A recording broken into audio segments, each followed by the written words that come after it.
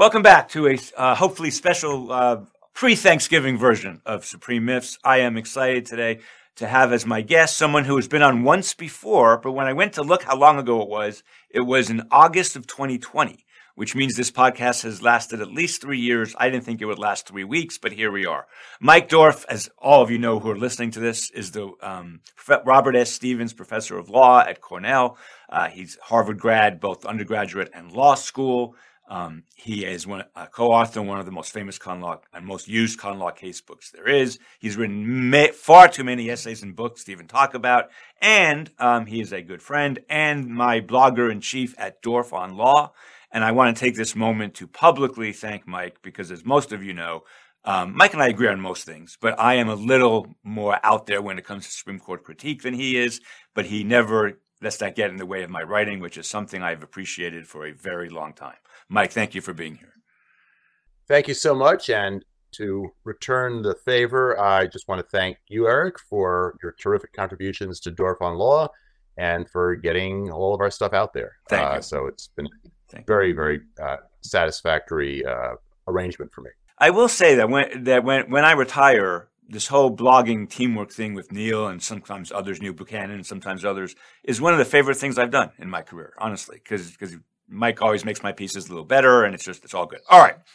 So a couple of days ago, I'm sitting there minding my own business, preparing to go to New York to discuss guns, and then DC, and then all of a sudden, the Supreme Court issues its long-awaited ethical code of ethics. And most of us were chagrined to see that there's no enforcement mechanism in there. But I think you have other more complicated views about it. So why don't you tell us what you thought when you first saw it? What do you think of them substantively? And do you think this is anything at all, or is it just a joke? I think it's not nothing, but it's not a whole lot more than nothing. So the first thing to note, right, is that there's this introductory statement issued by the court, and then there's the code signed by the 9 justices. So in the introductory statement, one of the things they say, and it sounds like Chief Justice Roberts speaking, but who knows? It sounds, people have said, hey, you guys don't seem to have any ethics. What's going on? And they're, well, that's a misconception. We have long adhered to a kind of common law of legal ethics or judicial ethics. But to allay people's concern, we are hereby codifying that in this code. And then you read the code, and it's pretty short. It, for the most part, is similar to the rules that apply to lower court judges. Wherever it's a little different, though, it tends to be more permissive in terms of what the justices can do. Some of that, I think, is justified by the fact that when the lower court judge has a conflict of interest or has some other reason why they can't participate in the case, you can just substitute for that lower court judge, right? If it's a federal appeals court, you make up a different judge for the third judge of the panel. If it's a federal district judge, you assign it to somebody else. And this code says, well, we can't do that. And so we have the rule of necessity, whereby even somebody who has a conflict might participate in the case. And so that's a problem. It's a problem I want to talk about a little later. But it's not just a problem for whether you recuse. It's also a problem for the lack of any enforcement mechanism. So if you look at the rules that govern lower court judges, lower court judge is found to be in sort of violation of some rule. There are a number of different sanctions. They include, from the least, which is sort of private reprimand. I guess the chief judge takes it into their chambers and raps you on the knuckles or something. To public reprimand, which is more embarrassing. It's a kind of shaming remedy. And then there's even that they can temporarily suspend you from from hearing cases. Public reprimand could lead to impeachment. Wait, Mike, can we stop there for a second? Temporarily suspend. Really, they can do that on their own without? I mean, that's with life tenure. That seems a little odd. Well, that's why it has to be temporary. Yeah. And there are, so there's some guidance about that. It almost never happens. Yeah. And even any remedy at all is quite uncommon, and they're just reluctant to find even a violation, much less than provide a remedy. So you don't very often see this used, but it's at least there in the background. You couldn't have the temporary suspension as a penalty in the Supreme Court for the same reason that you don't get these recusals. And so you're not going to get that kind of mechanism. But I guess I was a little surprised that they didn't come up with even a kind of fig leaf of an enforcement mechanism. You know, like you can file a complaint with the Chief Justice in the same way that you can file complaints with the Chief Judge of a federal appeals court or a federal district court. Yeah, exactly. You said one other thing. I'm sorry, I wanted to ask you about how you started. You said codified. I don't know what that means in this context. Is this like, what is the status of this 4 or 5 page document?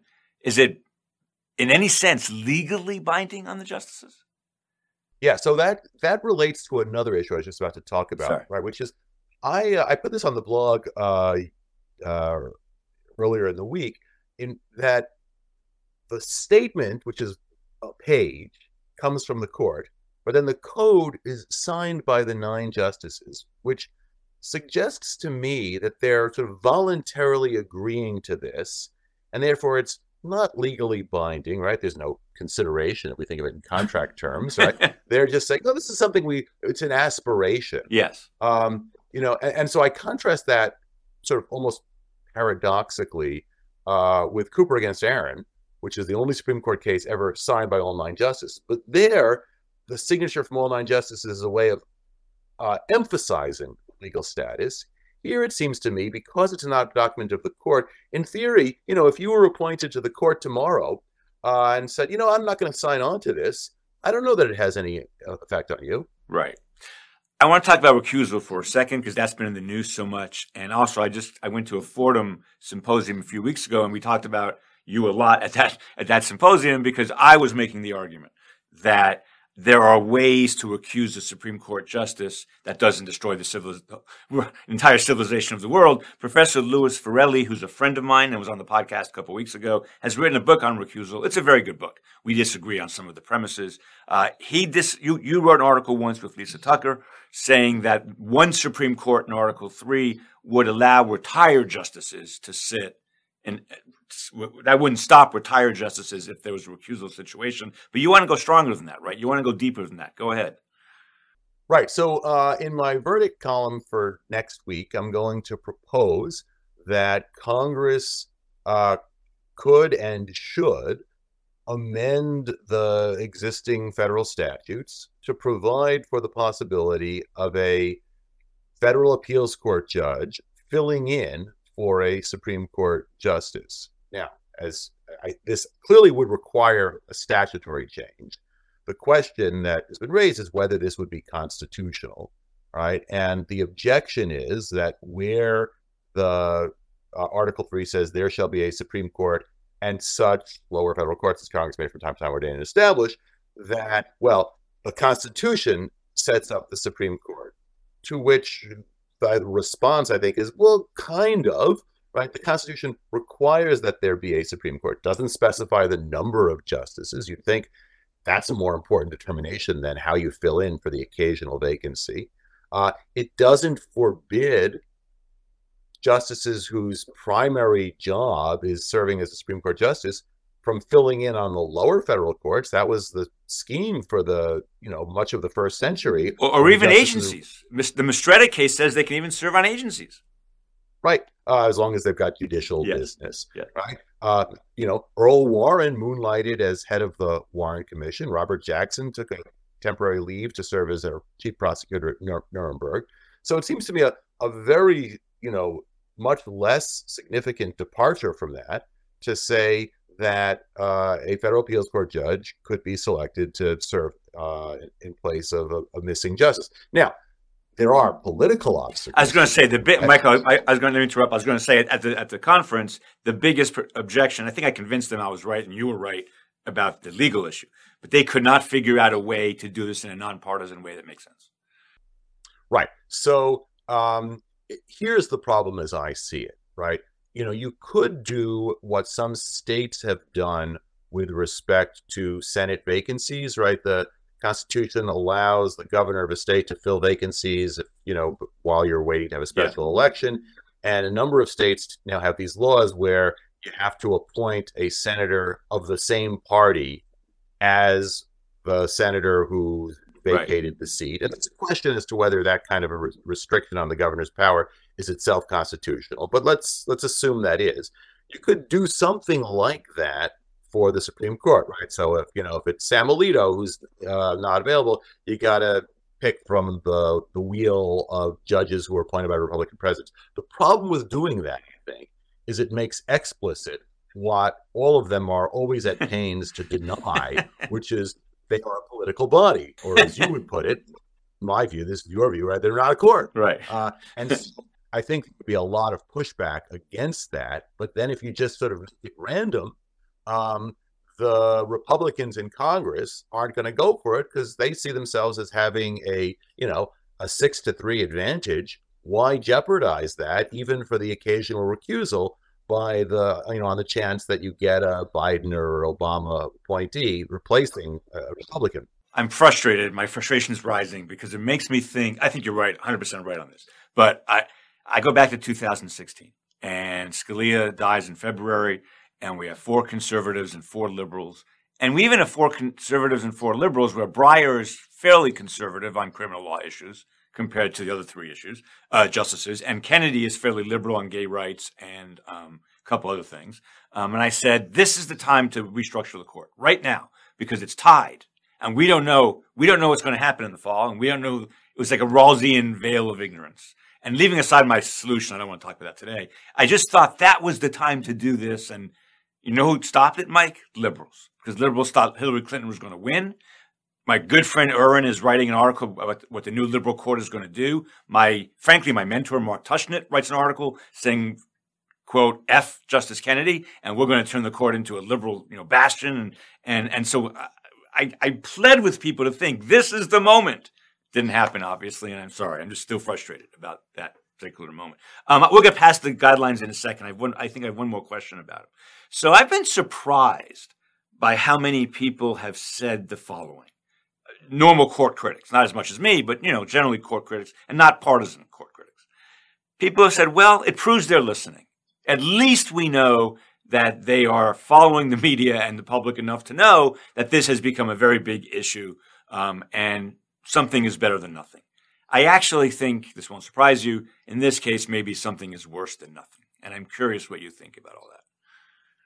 Yeah, so I think that the critics are right that it does mean they're listening, although I also was reminded recently that when Justice Kagan testified before Congress about something about 4 years ago, she said that the court was working on an ethics code, so it might have been something that was in the works already. I don't know why it would take them 4 years. Well, because 2012 was a big year for this. This probably the year of the Obamacare case, Roberts wrote a whole thing about ethics. That's right. Go ahead. Sorry. So that was more than 4 years. That's 11 years ago already. But it might have been in the works. I do think the timing suggests that the public pressure got to them a little bit. So that part is right. Whether it's better or worse than nothing, I think, is a different question.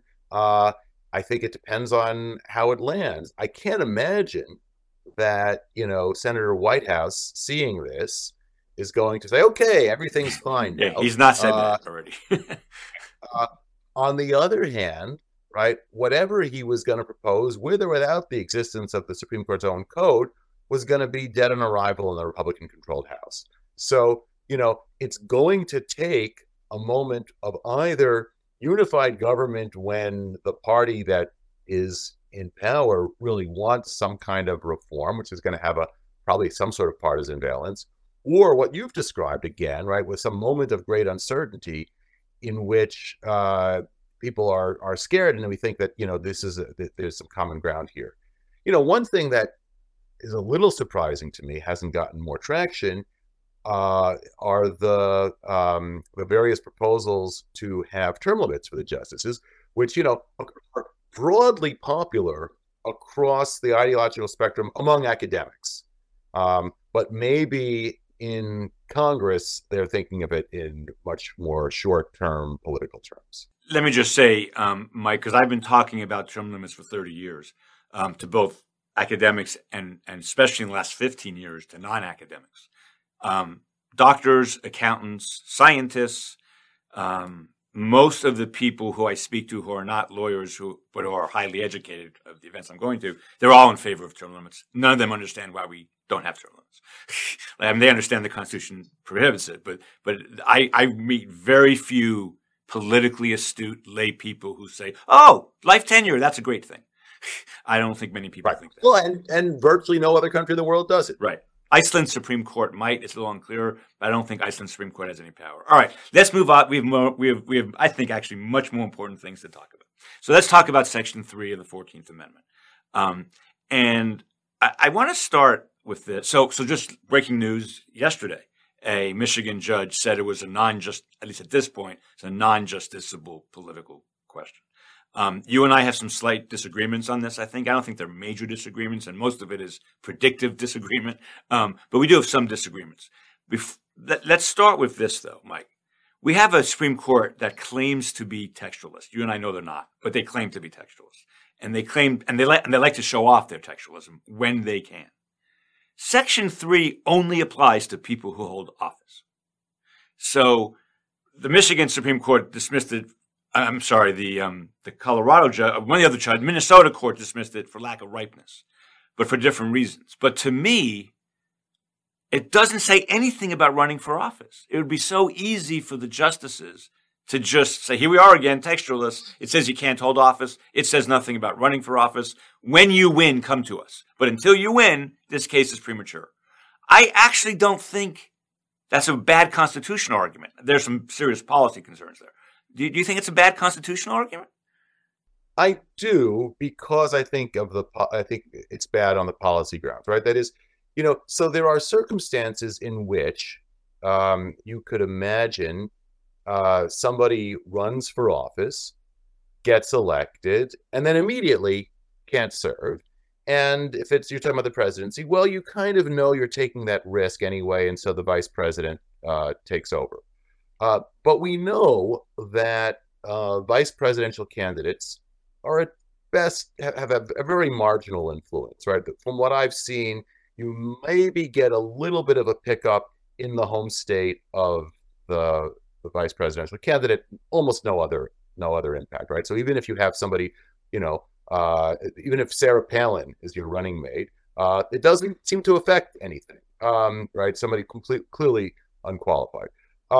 So I guess I think you don't want to put people in a position of taking that risk unless you really have to. So yeah, it is possible to say eligibility criteria only kick in once somebody holds office. But I don't think it's crazy to say that if somebody is ineligible to hold office, they are therefore also ineligible to seek that office, on a kind of voter protection rationale, that you want the voters to be thinking about whom they're actually voting for. So that, I'll just give you this will seem like a little bit far-fetched, but back when the Supreme Court was deciding the constitutionality of Obamacare the first time in 2012, there was a pretty plausible argument that the court couldn't decide it because the Tax Anti-Injunction Act. What you call plausible, I call persuasive. But go ahead. Okay, so there was a right. So pretty plausible argument that the court couldn't decide it because it says if you're going to challenge a tax, you got to first pay the tax, then sue for a refund in the tax court. And so Neil Siegel, no relation, and I wrote an article in the online version of the Law Journal saying, yeah, but you got to find a way around that because of how wasteful it would be to have the entire healthcare system spend billions of dollars gearing up to implement this thing, only then to be told it's unconstitutional. Decide in advance. And if there's a plausible way to get there, do that. I think this is a little bit similar on that issue. Going back, I think you're right about this issue. Going back to that issue just for one quick second, which you and I have been, I think, kind of debating for a long time. My understanding and memory of the case law up to that moment of time was the majority rule wasn't unanimous, was that the idea that you can't sue about a tax until you pay the tax, which, by the way, as a matter of public policy, I think makes a lot of sense, what was subject matter jurisdiction. You and Neil had to take the position it wasn't subject matter jurisdiction, right? Because if it's subject matter jurisdiction, we're done. Well, our position was that if you parsed it correctly, it didn't apply. Okay. So I do think that was my best reading of the precedent and the statute is that when it applies, it's subject matter jurisdiction. That's my view on that. Yeah, that's right. And Vicky Jackson, who was appointed as basically as an amicus to argue against the court's jurisdiction, because both sides wanted the court to take it. Yes. Right. Made some pretty forceful arguments. Okay. So going back to Section 3, let's get rid of a few things. I think the argument that the president isn't an officer is one of the stupidest arguments of all time for purposes of Section 3. I think you agree with that, right? I think it is a textually plausible argument, but crazy. Okay. In the same way that it's textually plausible to say that that paper money is unconstitutional, right? But crazy. Right. Okay. So we agree on that. It's interesting. Yeah. I wasn't there, so this is triple hearsay, but I hear from various people that at the Federalist Society convention this week or last week, whenever it was, Josh Blackman, I think, stood up during and challenged Will Bode and Michael Paulson to a debate on this issue. Oh, I thought you challenged him to a duel. That would have been much. That would have been more fun. That's true. Josh would lose that debate in the first 30 seconds of that debate. But anyway, okay, so he's an officer. Let's get past that. Mike, so my view is we should not use this. I think your view is maybe we should. What is the most difficult legal issue to you, to a judge who wants to disqualify Trump? Yeah, so I think the hardest question is what is figuring out what counts as having engaged in insurrection or rebellion. And that has two pieces. One is you have to say what counts as insurrection or rebellion. And the second thing is you have to say what counts as engaging in it. And so, you could have as your threshold for insurrection or rebellion, at the very least, there has to be some kind of violence, right? So firing on Fort Sumter counts. Yeah. But before that, it's just talk.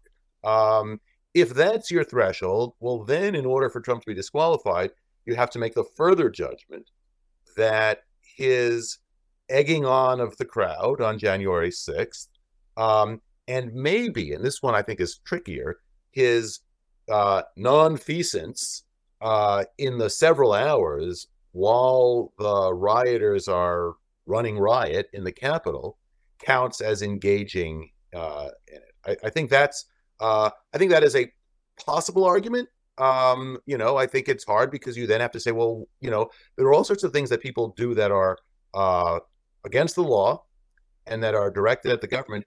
I'm not sure you would say they're insurrection or rebellion, right? So, even very serious wrongdoing. So, did Timothy McVeigh engage in insurrection or rebellion? I guess I don't have a problem saying that he did. I think he did. I think he did. Yeah. And of course he's not going to hold office because, well, now he's dead. But you were going to charge him with that. But there might be other things that count as law breaking and count as even law breaking directed against the government that fall short of insurrection or rebellion. So there's that. Wait. Can we pause there? Because I have some questions about that. So what if it turns out, and by the way, it looks like it may turn out this way, that Trump was not just a kind of getting legal advice bystander to the fake elector scheme, but was actually the prime movement of that scheme, or at least one of the prime movements of the fake elector schemes. Let's make the facts easy. I want to be clear here. These are not the real facts necessarily, hypothetical. The president sits in the United States and comes up with a peaceful but fraudulent way to stay in office that is clearly illegal and clearly wrong. And when found out, might even be impeached for it, but it's all peaceful. No one gets hurt. Mm-hmm. Is that an insurrection? So I think it could be. I think that actually falls more to my mind. That's more like rebellion. Mm-hmm. I think if you think of someone like we can talk about someone having a rebellious personality, or I've been called that at times. Yes, to rebel against something is to sort of operate against it, and I've seen arguments that make that plausible. That he's attempting to rebel against the orderly system of the transfer of power that we have. So I think that, if you think that insurrection or rebellion means that they don't entirely overlap, I think there's a case to be made that that would count. In the same way, sort of, that somebody who sort of winks and nods at violence, even if they're not directly right, they're perfectly happy if you accomplish the illicit goal without the violence, but they're like, that's okay. Like, I think that would count, cross the threshold for me. The main reason I ask you, and I said this at the 2 conferences I've been at on Section 3, in the future, I mean, cyber insurrection is likely to happen more quickly than regular insurrection. And I feel like cyber insurrection is insurrection. If someone figures out a way to take down all the computer systems, blackmails the country, make me blah, blah, all that stuff, even without any violence, I think that's insurrection. I think it's clear. Yeah. So let me sort of frame this a little differently for how I think about it.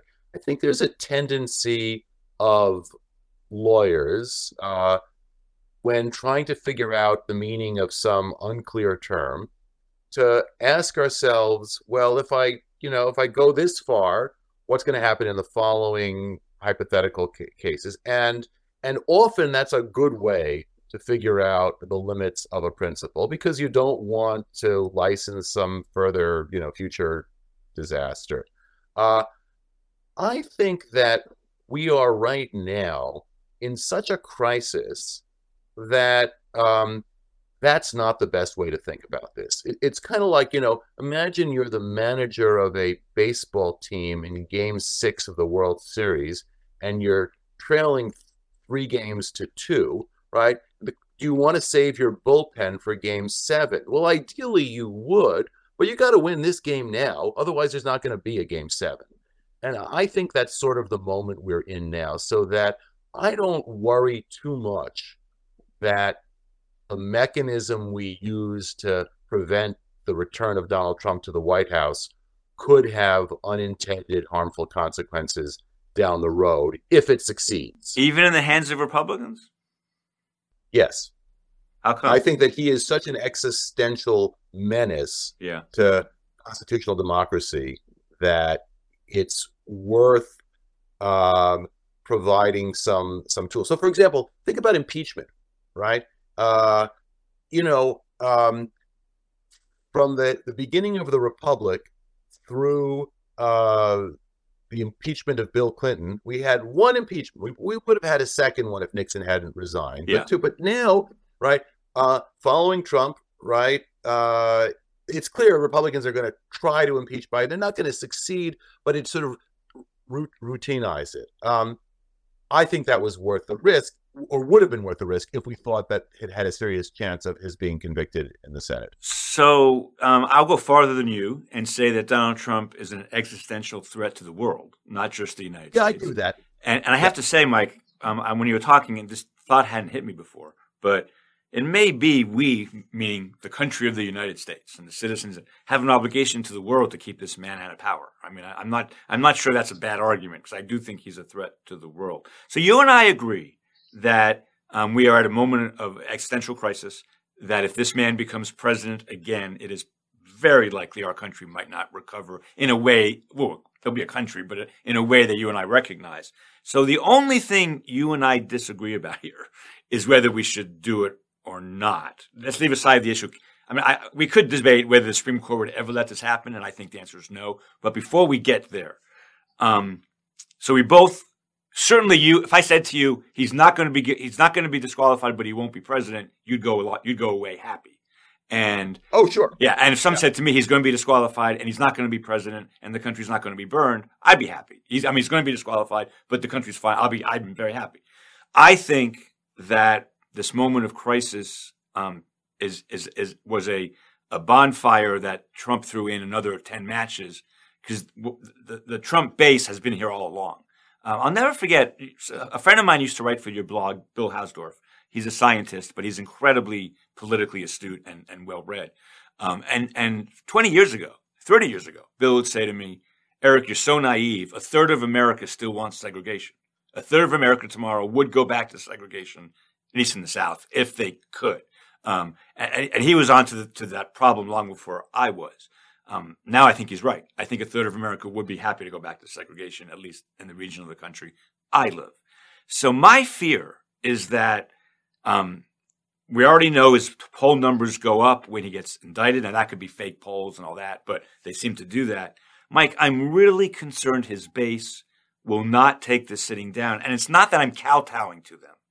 It's that the degree of unrest that could happen is far greater if we disqualify him than if we beat him, I think. Yeah. So let me preface what I'm about to say with the acknowledgement that neither of us really has any expertise in this. 100%. Right? Okay. So we're not talking now as constitutional scholars. We're talking as citizens making judgments about. With one exception, Mike. With one exception, and this is important to me. And if we have time, which you may not, we'll get into this. I'm not a political scientist or anything like that. I don't pretend to be. I think I've been right about Roe versus Wade from 1991 at least to today. I think, so I've studied that issue. I've studied the issue, read Reva Siegel, read Linda Greenhouse, read counter narratives about what happens when the court does something so, in my opinion, removed from the mainstream that there's backlash to it. I have studied that issue. And I think there's a serious backlash problem here. I think there was a serious backlash problem with Roe. We'll hold that off. But I have studied that idea. When the court causes American crisis, like in 1936. That's something I have studied. So go ahead. Right. So I can't let that go. Okay. So I'll say one thing about that, which is I think there is backlash to the Supreme Court. I also think certain issues mobilize people. Right. It's clear right now people who are pro-choice are more mobilized because they perceive a greater threat from the political system. It was the opposite for the previous nearly 50 years. I don't think that's a consequence of the, how Roe was written, whether it was right or wrong. I think that's a consequence of the divisiveness of abortion as an issue. So I'll bracket that. We'll get back to that later, hopefully. Go ahead. Let's talk about Section 3. Backlash to disqualification. So it's my view that this part I am going to speak as a constitutional scholar, right? So Trump will not be disqualified from the ballot unless the Supreme Court gives the green light to that. We agree. Because federal judges are going to find no standing because nobody opposing him on the ballot is going to do that. The Republicans won't do it because they're afraid of him. By the time you get to the general election, Biden's not going to do it because it's going to look weak. And so it's only going to be these individual voters who don't have standing in federal court. So those cases are gone. State judges don't always have to abide by such strict standing rules. Some of them will docket on non-justiciability political question grounds. But if Trump is going to be disqualified, it'll be by some state court. And for that to last, that's got to be affirmed by some state Supreme Court. At that point, the U.S. Supreme Court can hear Trump's appeal because even though the plaintiff wouldn't have had standing in federal court originally, the ruling against Trump would give standing because he's now got an injury, right? That goes up to the Supreme Court. They then decide. So I think if the U.S. Supreme Court says, right, U.S. Supreme Court with a majority of Republicans, including 3 of his own appointees, says he's not eligible to be on the ballot, I think it doesn't eliminate the threat of violence, but I think it tamps it down substantially. And I think that's extremely unlikely to happen, that the Supreme Court's going to do that. But if it were to happen, then I think we're not appreciably worse off than the kind of violence we get if he just loses the election and then he says, I didn't lose the election. Right. Are you, in that assessment, are you balancing? So a state Supreme Court judge disqualifies him. Again, highly unlikely, but it happens. State Supreme Court. It goes up to the Supreme Court.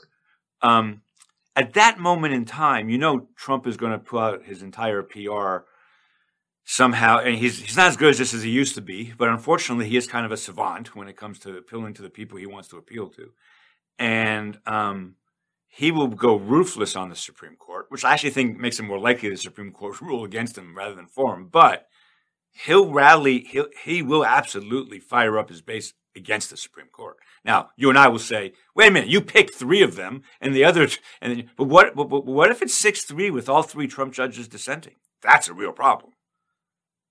Yeah. So for that to happen, though, that means he still loses Clarence Thomas and Sam Alito, and John Roberts, right? Yeah. And those, right? There's no way he loses if he holds on to Gorsuch, Kavanaugh, and Barrett, and so I don't think that's a realistic scenario. Okay.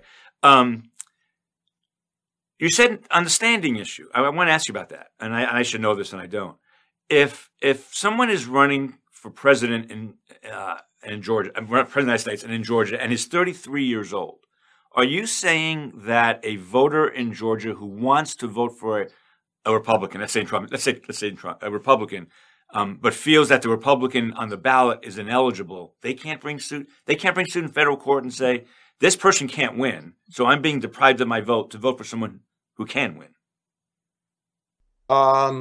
That's a really interesting question, right? So, the question is, does a voter have standing to challenge the eligibility of someone they believe is ineligible on the ground that it gives it? So, in the primary, I don't see how you could possibly have standing, because you can still vote for any of the other alternatives, right? It's only in the general where I meant the general. I meant the general. Yeah.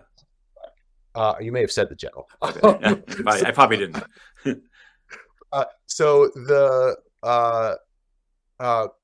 But I still think that so look, you and I both have written that standing doctrine is notoriously manipulable. Yes.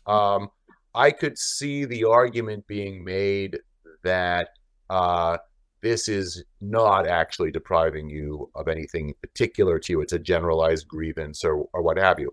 Now, I'm making a predictive judgment. I mean, what I said earlier in the show about how I'd like this to be justiciable, because I think voters ought to be able to know, means that I think maybe they ought to have standing. Right. I just don't see it likely to happen. Okay.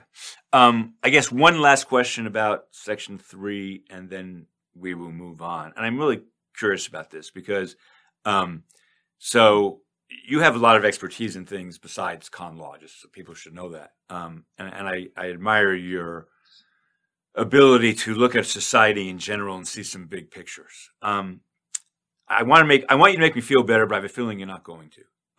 Let's assume he's not disqualified, assume it's a close election, and assume he wins.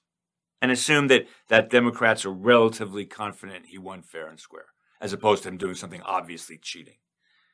And you're Joe Biden's advisor, and he's going to do whatever you say. You say give him the nuclear codes, let him come in. He won fair and square. He gets to be president of the United States. Because I think if he's president of the United States again, I think our country's over. I do. So, what do you do if you're president? Yeah. So you're asking me a question about role morality. Yes. Right. There are. So, I'm a follower on this score of late philosopher Isaiah Berlin, who was a big believer in the plurality of values. So you can have conflicting obligations. It seems clear to me under these circumstances that your legal obligation is to hand over the nuclear football. Yeah. Do you have a moral obligation to the contrary? And if so, does it outweigh your legal obligation? There are many circumstances in which our legal obligations can conflict with our moral obligations. Just for the audience, Mike, if we found a note from Trump saying, when I win, I'm going to nuke the world, I think the moral obligation there would be clear. So what you're describing does exist in the world. Go ahead. Correct. Right. I mean, the best version of this in the literature is Robert Cover's Justice Accused, where he talks about the role of judges in the antebellum period when the Fugitive Slave Act required them to do something which was clearly immoral, namely to hand over people who had escaped slavery back to their enslavers. And Cover concludes that, the moral obligation sort of prevails.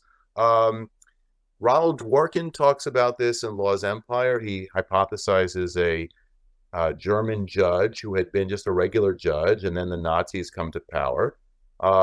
And what Dworkin says there is that he ought not to cooperate with the Nazis, but he ought to also lie about the content of the law. So, if you accept that, and I think in extremis, I agree with both Cover and Dworkin on this, then so long as you're sufficiently confident about, the catastrophe that Trump will be, and that doing this is actually going to have a good chance of working, then maybe you do have a moral obligation to do that. Yeah. But again, it's clearly unlawful under the existing law. My guess is they would fudge it but the problem is it's so hard to do this now, but they would fudge it as the election was too close to call. I mean, they would never, my guess is they would come out and fudge it that way and say there's too much uncertainty about who won, but I don't know. It's a nightmare. I actually have very little doubt that they would in fact hand it over. I think that part of the valid critique of Trump is that he is undermining democracy, and especially with respect to the peaceful transfer of power. If he won, fair and square, you really have no choice. Okay. And, catastrophic though that is. And we agree on that. So let's move to something we don't agree on. And I'm going to skip over guns because we're running out of time. I really want to talk about this, Mike, but I need 3 minutes of monologue to talk about it, and then you can tell the whole world why I'm wrong. So just so people remember, I attended women's consciousness raising meetings in 1971 at the age of 13. My mother had in her house. I heard women talk about friends of friends who died from back alley abortions. It's 1971, 2 years before Roe. I have been pro-choice ever since I was 13. My wife was board chair of Planned Parenthood when I met her. I'd like to think my pro-choice credentials are pretty good. I volunteer for Planned Parenthood all the time. And I've always thought Roe and Casey were wrong. Now, when I say wrong in that sentence, I don't mean it in the legal sense, because as you've written and I've written, Roe is not an outlier in constitutional method at all. That's a big myth that the conservatives perpetuated. Certainly in consequences, yes, but not in its legal reasoning. The Supreme Court does things like Roe all the time, and now they're doing it more often than they did before. But when I say it was wrong, I meant the backlash to it, to me, hurt every single progressive cause feminists would be in favor of. Everyone, except maybe abortion. It affected our local, state, and national elections. There's no question in my mind Donald Trump's not president without Roe versus Wade and Casey. We should disclose at this point, Mike, that you clerked for Justice Kennedy in the term that Casey was written, not saying your involvement in any way, but you were his clerk during the Casey term. And we lose on everything else other than abortion. So then the question to me becomes, how much did we gain from Roe about abortion? And that's a complicated question. And it's one that Reva Siegel and Linda Greenhouse are the two people who have fought, who have been the loudest, and I respect both of them a lot. They've both been on this podcast. I respect both of them a lot. But I think they're very wrong about this. Their view was, which is I think your view, it would have played out in the legislatures exactly the same way. Or not exactly the same way, but with similar effects. That if Roe comes down and the court says, nope, no right to abortion, the fight moves to legislatures, it gets ugly, it distorts elections, all the bad things that happen would have happened in legislatures. And I'm telling you, you and Reva and Linda, you're all wrong. And the reason you're all wrong is because you're all Northeasterners. And you don't understand Alabama, Wyoming, Montana, and rural Oklahoma. Because those people, leaving aside their views on abortion, it was as much about the court. Because that's how Reagan, Meese, and the earliest Federalist Society people talked about it. They talked about it not so much in terms of the fetus, but in terms of judicial overreach. And these people really, really, really don't want to be told what to do by 5 lawyers, or not, in Roe's case 7, in Casey's case 5 lawyers in Washington, D.C. So, and now we're so far 11 for 11 in abortion on ballots. And it was my view all along that in the very long run, and I understand the horror of women who not being able to get abortions during that long run. Believe me, I'm aware of that. But in the long run, the right to choose should come from the legislature. It should come from the people. It will not destroy our politics the way Roe did. And then finally, rich women in big cities got abortions in 1970 before Roe, and they got them safely. And in fact, rich women in rural communities probably got safe abortions. It was always a class issue. And in 2023 America, 2022 America, excuse me, poor women in Alabama and Montana and Wyoming really couldn't get abortions. It was too hard. They had to stay overnight at hotels. It was really difficult, and it was also traumatic for many of those women. So my view is Roe and Casey were just a terrible idea from the beginning. And one last thing, when I go to these kinds of issues, if I want to learn how to shoot a basketball, I'll ask Steph Curry. And if I want to learn how to be a pluralistic constitutional theorist, I'll talk to you or Larry Tribe or the guy from Texas who's I'm having a senior moment on. Steve Griffin. Yes, yeah. But if I want, I'm not Steve Griffin. Bobbitt. Philip Bobbitt. Right. But if I want to know about the backlash to gender issues in the Supreme Court, I'm going straight to Ruth Bader Ginsburg. And she more or less agrees with me on this. So when you're disagreeing with me, you're disagreeing with her. Now, she didn't say we shouldn't have Roe and Casey, but she clearly said Roe was too much, too fast in one fell swoop. And she would have done it much slower. And she lived out that. She actually practiced what she preached when Justice Kennedy wanted to overturn 41 state laws and constitutional amendments on same-sex marriage the same day that Windsor was decided, and Ginsburg wrote a jurisdictional opinion she didn't believe in to avoid that result, wait 2 or 3 years, and then do Obergefell, where the backlash would be less. She did that because of her Roe experience. I have no doubt about that. Okay, end of monologue. Tell the audience why I'm wrong on everything.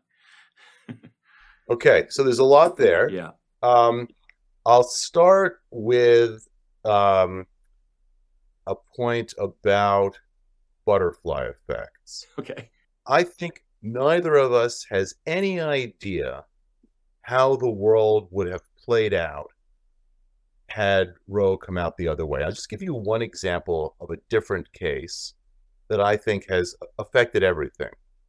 So in Buckley against Vallejo, you're right about in which the Supreme Court strikes down the campaign contributions, upholds campaign contribution limits, but not campaign spending limits. The court also strikes down the so-called billionaire exception, which says that you can't give unlimited amounts of money to your own campaign. And the court says, yes, you can, because that's an expenditure. It's not just a contribution. That holding facilitates Ross Perot's 1992 run for the presidency. I believe that if Perot doesn't run, George H.W. Bush wins that election. We agree on that. We agree on that. Yeah. If George H.W. Bush serves a second term, we don't have the Clinton presidency. We probably don't get George W. Bush when we get him. We probably don't get 9/11 happening, and it certainly doesn't trigger the Iraq War, which is used as and it just everything about the last 31 years is different, okay? Because of one butterfly effect. We just don't know how the world would have unfolded in the absence of Roe and Casey. It's quite possible some other issue, maybe a racial issue, is used to mobilize, right? That is, people who are politically astute use whatever tools they find to hand to mobilize the public. And you can see this over the course of the last couple of generations as both Republicans and Democrats, but mostly Republicans because of the nature of their coalition, have sort of searched around for one issue after another. That's how they landed recently on opposing transgender rights, because they thought that would have a lot of traction, even though, it wasn't something anybody was talking about prior to that. So I don't think we know what would have happened. I don't think you know. I don't think I know. Let me be clear. You're right. Counterfactuals are hard, and I recognize that. But we can also talk about where we talk about sports, which is we can still make conjectures about it that are not totally stupid. Yes, I think if the Bulls didn't draft Michael Jordan, it's 6 championships. Fair, right? Yes. Right. So there are. It's a great example. However, all right. So a couple other things you talked about. So one is, Supreme Court opinions can cause backlash, but so can other things. So I think about Mike Klarman's work here, who's written a lot about backlash, and his account is that yes, sometimes politicians use Supreme Court opinions as a means of consolidating and mobilizing backlash, but they can use other things. So for example, if you think about same-sex marriage, the big backlash to same-sex marriage comes to Goodridge, not to a Supreme Court, a U.S. Supreme Court decision. Goodridge, you'll recall, is the Massachusetts official court case. It's the first case that is, and it does it basically relying on Lawrence against Texas. And immediately, that is the basis for various state referenda, right? And people are mobilized. And a lot of people thought in response to this, this shows the Supreme Court is going too far, too fast, right? The sort of account that you've put in the mouth of Ruth Bader Ginsburg. Hold on. I didn't put it in her mouth. She said it. Well, she said that initially, but when Justice Alito cites Justice Ginsburg's Madison lecture in Dobbs, that's like criminal malfeasance. Agreed. In that she was a supporter of Roe and Casey. She was, right. But doing it very differently. Yes. Doing it differently, though. Once she's on the court, she's a supporter. She's not saying we should overrule them and do this in the protection clause. She voted for the rights claimants in every abortion case that came before her during her time on the court. Okay, so but putting that aside, right? So Klarman writes this book, From the Courtroom to the Altar, or something like that. It's a very good book. Okay, I don't remember the exact title. I'm in a temporary office. I don't have it on my shelf right here. It's okay. Regular. By the way, for those listening who are not law professors, Michael Klarman, I think, is one of the most sensitive and thoughtful and wonderful historian/law professors we have. In fact, I asked him to be on my podcast. He's going to come on in about a month, so I'm excited. About That'd be great. Yeah. So anyway, so writing before Obergefell, he's very concerned about backlash. Then we get Obergefell, and there is backlash. But for the most part, I think it's an accurate statement to say that the Supreme Court's recognition of a constitutional right to same-sex marriage had a catalytic effect that has made people accept same-sex marriage faster than they otherwise would have. Now, that incorporates a counterfactual, but I believe if you look at public opinion polling, it's almost a step function around the time that Obergefell is decided. But here's the problem, Mike. Wait, hold on. But here's the problem. I think you're right about everything you just said, but here's the problem. Trump won by 75,000 votes in 3 states, in 3 swing states. So it's not exactly right, but 25,000 roughly per state. There's no doubt in my mind Trump doesn't win without Obergefell, because 1 in 5 voters said they voted for Trump because of the Supreme Court. Now, Roe was a big part of that, but so was Obergefell. Now, you could say to me, we'd rather have same-sex marriage legal and Trump president than same-sex marriage illegal and Trump not. I'm not going to say that.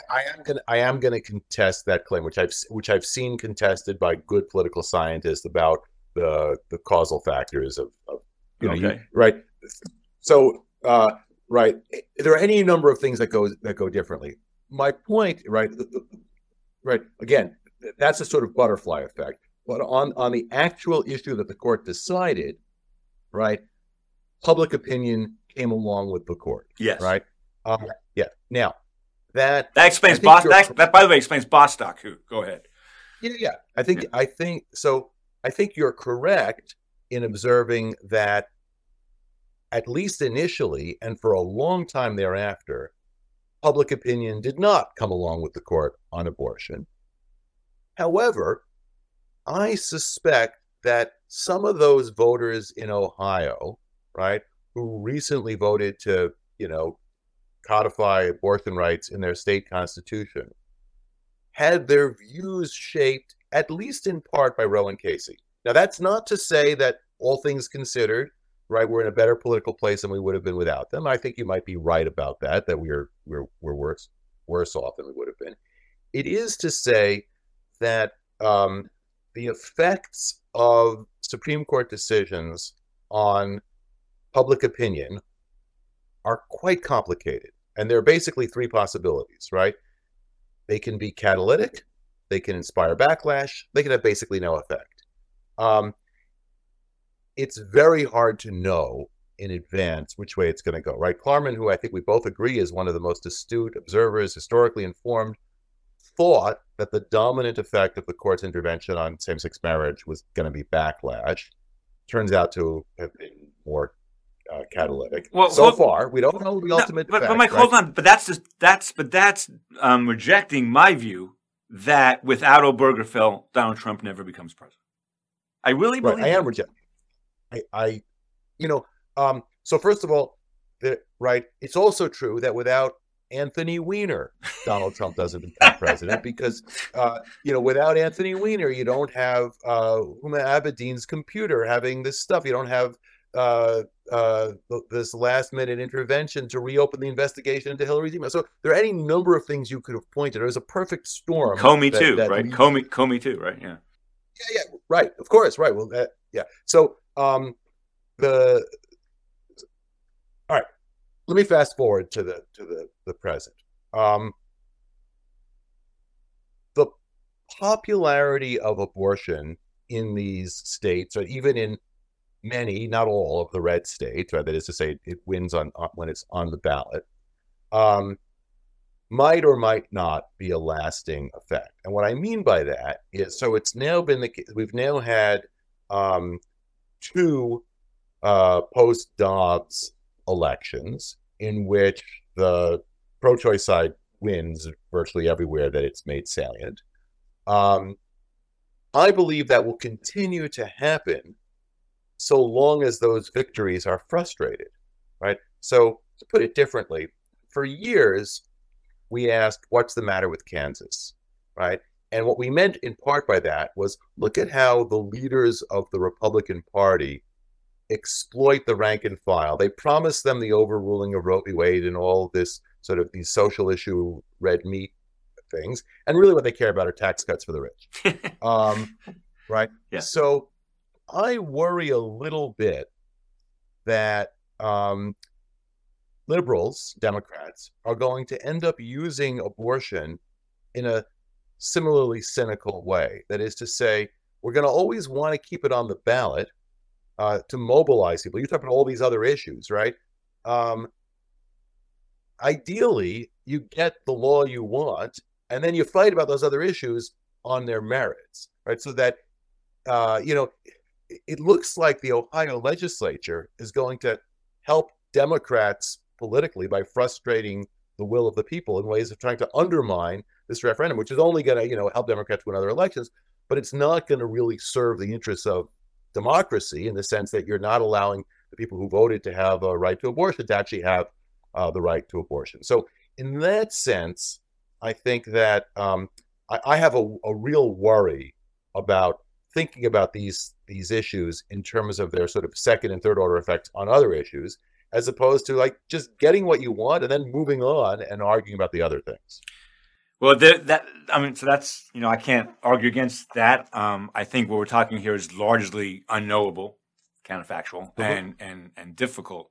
But I also do want to say I have a different theory than you do about why abortion has been so politically successful in the last, since Dobbs. First of all, it's not one thing. We both know it's a complicated set of factors. I mean, things, unless you have Michael Jordan on your team, most things aren't one thing. If you have Michael Jordan, it can be one thing. And by the way, in about 3 years, if you have Anthony Edwards, that's also one thing because he's going to be the next Michael Jordan. But leaving all that aside, I think that I've done a little bit of reading on this. The sexual revolution of the 60s had some delayed effects on the children of the teenagers of the 60s. So, for example, you and I were both, I'm a couple years older than you, but you, me, my sister, I'm 65, you're like 63. What are you? 60? I'm 59. Oh my God, I'm 6 years older than you. Okay, we're going home. Podcast is over. I'm sorry. Okay. So that's actually a big gap for the theory I'm going to throw at you, which again is a counterfactual. This is Siegel the citizen, not Siegel the common law professor. It seems to me that the sexual revolution has a lot to do with what's happening right now because it's the kids of the parents who are much, and I see this with my teenagers in some ways, sadly, who are much more sexually free. And if you're going to My daughters are 16 and 14. I have 32-year-old, a 16 and 14. Both of them, Mike, know very well that in Georgia, having sex for them is different than having sex in New York right now. They know this, and it is. I thought teenagers aren't having sex at all. Isn't that like aren't the data Yes. showing? Yes, that's because of this kids. generation They don't want to have kids. of young teenagers, 20 something. No, they're not having any sex at all. That they're just basically on TikTok. That I'm not saying it's a bad thing. I think internet porn is the cause of that for 15-year-old males. But going back to what I was saying though, I do think that America changed dramatically sexually over the last 25 years, and the Supreme Court didn't. America did, but the Supreme Court didn't. And I think that's playing a big role here. And I say that as father of two teenagers, one of whom is 16, very politically active, very knowledgeable, and very in tune with what 16-year-olds are thinking in this world. 4 years ago, when she was even like 12, abortion was no longer immoral. I mean, people need to be able to have sex without the consequence being a baby if they don't want a baby. That's their view. Now, you're right. They're having less sex. That's absolutely happening. But my point in all of this is society changed. The Supreme Court didn't come along, which makes me think the Supreme Court was just too early. That Roe and Casey in 1985 or 1990 is a very different phenomenon than 1973. I'm going to push back on that a little bit and say that I actually think the justices who are, a no on abortion are primarily motivated by views about the welfare of fetuses, which in turn, certainly early in pregnancy, is connected to their religious views, but that they are not standing athwart the sexual revolution. I mean, think about someone like Ted Cruz, who's a few years younger than I am, and who is, complete political opportunist. He said very clearly he's not against contraception, right? I do really think that they are sincerely opposed to abortion on moral grounds having to do with the moral status of fetuses. And now the place where there might be some friction here is probably with respect to gender identity. But even there, right? I mean, Gorsuch is a couple years younger than I am, but basically the same generation, right? He writes Bostock. Roberts goes along. Kavanaugh dissents, but he's not, going after them. Even Thomas, in his dissent in Lawrence, goes out of his way to say that he doesn't like this law on policy grounds. So I just don't think that's what it's about for this crop of justices. Okay. We'll leave it there. I have one last question for you, and I'll give you the floor, and it's a big one. I didn't tell you I was going to ask you this, but we're friends. So we met a long, long time ago, but we started working together around 2015 or 16, I think, give or take, 7 or 8 years. You have said to me that you used to think I was 80% right, and now about my critique of the court not being a court, and then recently you said maybe I was 85% right or something like that. My view, oversimplified, is that if you take life tenure, an ancient document, which ours is ancient. I mean, life tenure, ancient document, long history of aggressive judicial review. I'll date that as Dred Scott, starting at Dred Scott. They did some dormant commerce clause before that, but it was mostly Dred Scott forward. You do all of that, and it is just human nature that people are going to see the law as they want the law to be. Because they have life tenure, they can't be fired. They have to worry about their orders being enforced. That's a constraint, but it's a very, very tiny one in this country. Very tiny constraint. So in my view, what they're doing is taking law only seriously when they write the opinions, which they do, but in reaching the decision and trying to decide who wins this case. Richard Kay is great about this. The court's real job is to decide who wins. You have two parties, decide who wins. When they decide who wins, text, history, precedent has absolutely nothing to do with it in any case that they care about which is only 5 to 10 cases a year.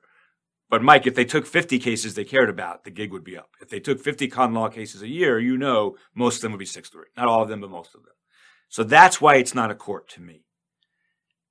Am I getting closer to 90% with you? When I said 80, 85, right, I was making that up. I know. Right. But it's not that far from what the political scientists who use the so-called attitudinal model of Supreme Court decision-making come up with, right? Which is you can explain a great deal of the voting pattern just by assigning a place on the ideological spectrum. And you could probably explain more of it than even their models account for, because their models aren't subtle enough to pick up things like, a commitment to federalism as opposed to being anti-drug or something like that. So, right. So yeah, I think that's a huge factor. But, I do think that formal legal materials can make a difference. So if, for example, right, I'll give you an example, right? Think about the Religious Freedom Restoration Act, right? I wish it were dead, but go ahead. Sorry. So Scalia writes the Supreme Court's opinion in Smith, which is hostile to religious exceptions. Hostile to minority religions, because majority religions don't need them. No, they apply that for a while. Yes, eventually the ideological balance flips as conservatives realize that Christian conservatives can get a lot out of religious exceptions. But, Scalia says this is not something that we should be doing or whatever. And then there's a statute that clearly says you do it. And so he does it. We talk about the so-called hardwired provisions of the Constitution. Those can make a difference. I agree with that. Yeah, right. And I think that the difference between a hardwired provision and an open-ended provision is a matter of degree rather than kind. Right, all I have to do is get 15 to 20% of the decision out of the formal legal materials, and I think that you could make a case for that. So I don't think it's important for us to resolve this debate. We both agree that the court has an enormous amount of decision-making autonomy, and that the higher the stakes, the more likely the result. They will find the result that they want to reach in the formal legal materials. I just think that the formal legal materials do continue to play some role. Okay, I lied. I had one follow-up. So when I give, if you give me 5 more minutes, when I give talks about the court in general, not guns or abortion or religion, but the court and its role in our society, I usually start with this. And I want you to react, and then we'll call it a day. I usually start with this. Ruth Bader Ginsburg is an American hero by any definition of the word hero. She's the most important gender rights litigator in American history. I think that's fair. I'm not sure about the women who worked to get the women to vote. Maybe they were more important, but she's up there. And there's no question in my mind, this is not debatable, that Thurgood Marshall is the most important civil rights litigator in American history. His record at the Supreme Court was like 21-3 or something at a time when the court was all white and all racist, pretty much. Amazing people, amazing heroes. And I love both of them, and I think they both should be in the Hero Hall of Fame in America. Then they go to the Supreme Court, Mike. And in cases of political stakes, they vote liberal or, Democrat 99.999999% of the time. How do we think about that? Like, it can't be the Constitution means what those two people think. And the same is true for Alito and Thomas. I'm a progressive. I'm leaving them out. How do we make sense of Kagan and Marshall always voting for the liberal result in cases that raise that stakes? You mean Ginsburg and Marshall, right? I'm sorry, Ginsburg and Marshall, yes. I think that there is a huge selection bias in terms of the cases the court hears. Marshall, as Solicitor General, argued against what became Miranda. That is. So Posner has told me that Marshall, and Posner was with Brennan around that time, that Marshall hated that job, didn't want that job, didn't care about that job, and had to be coerced to take it Because Johnson wanted to put him on the Supreme Court. Just go ahead. Yeah, Sorry. right. But he did it, right? Yeah. So, I think you're asking the question rhetorically, right? You're saying that these are people who were able to implement their values on the Supreme Court. And I think that's right.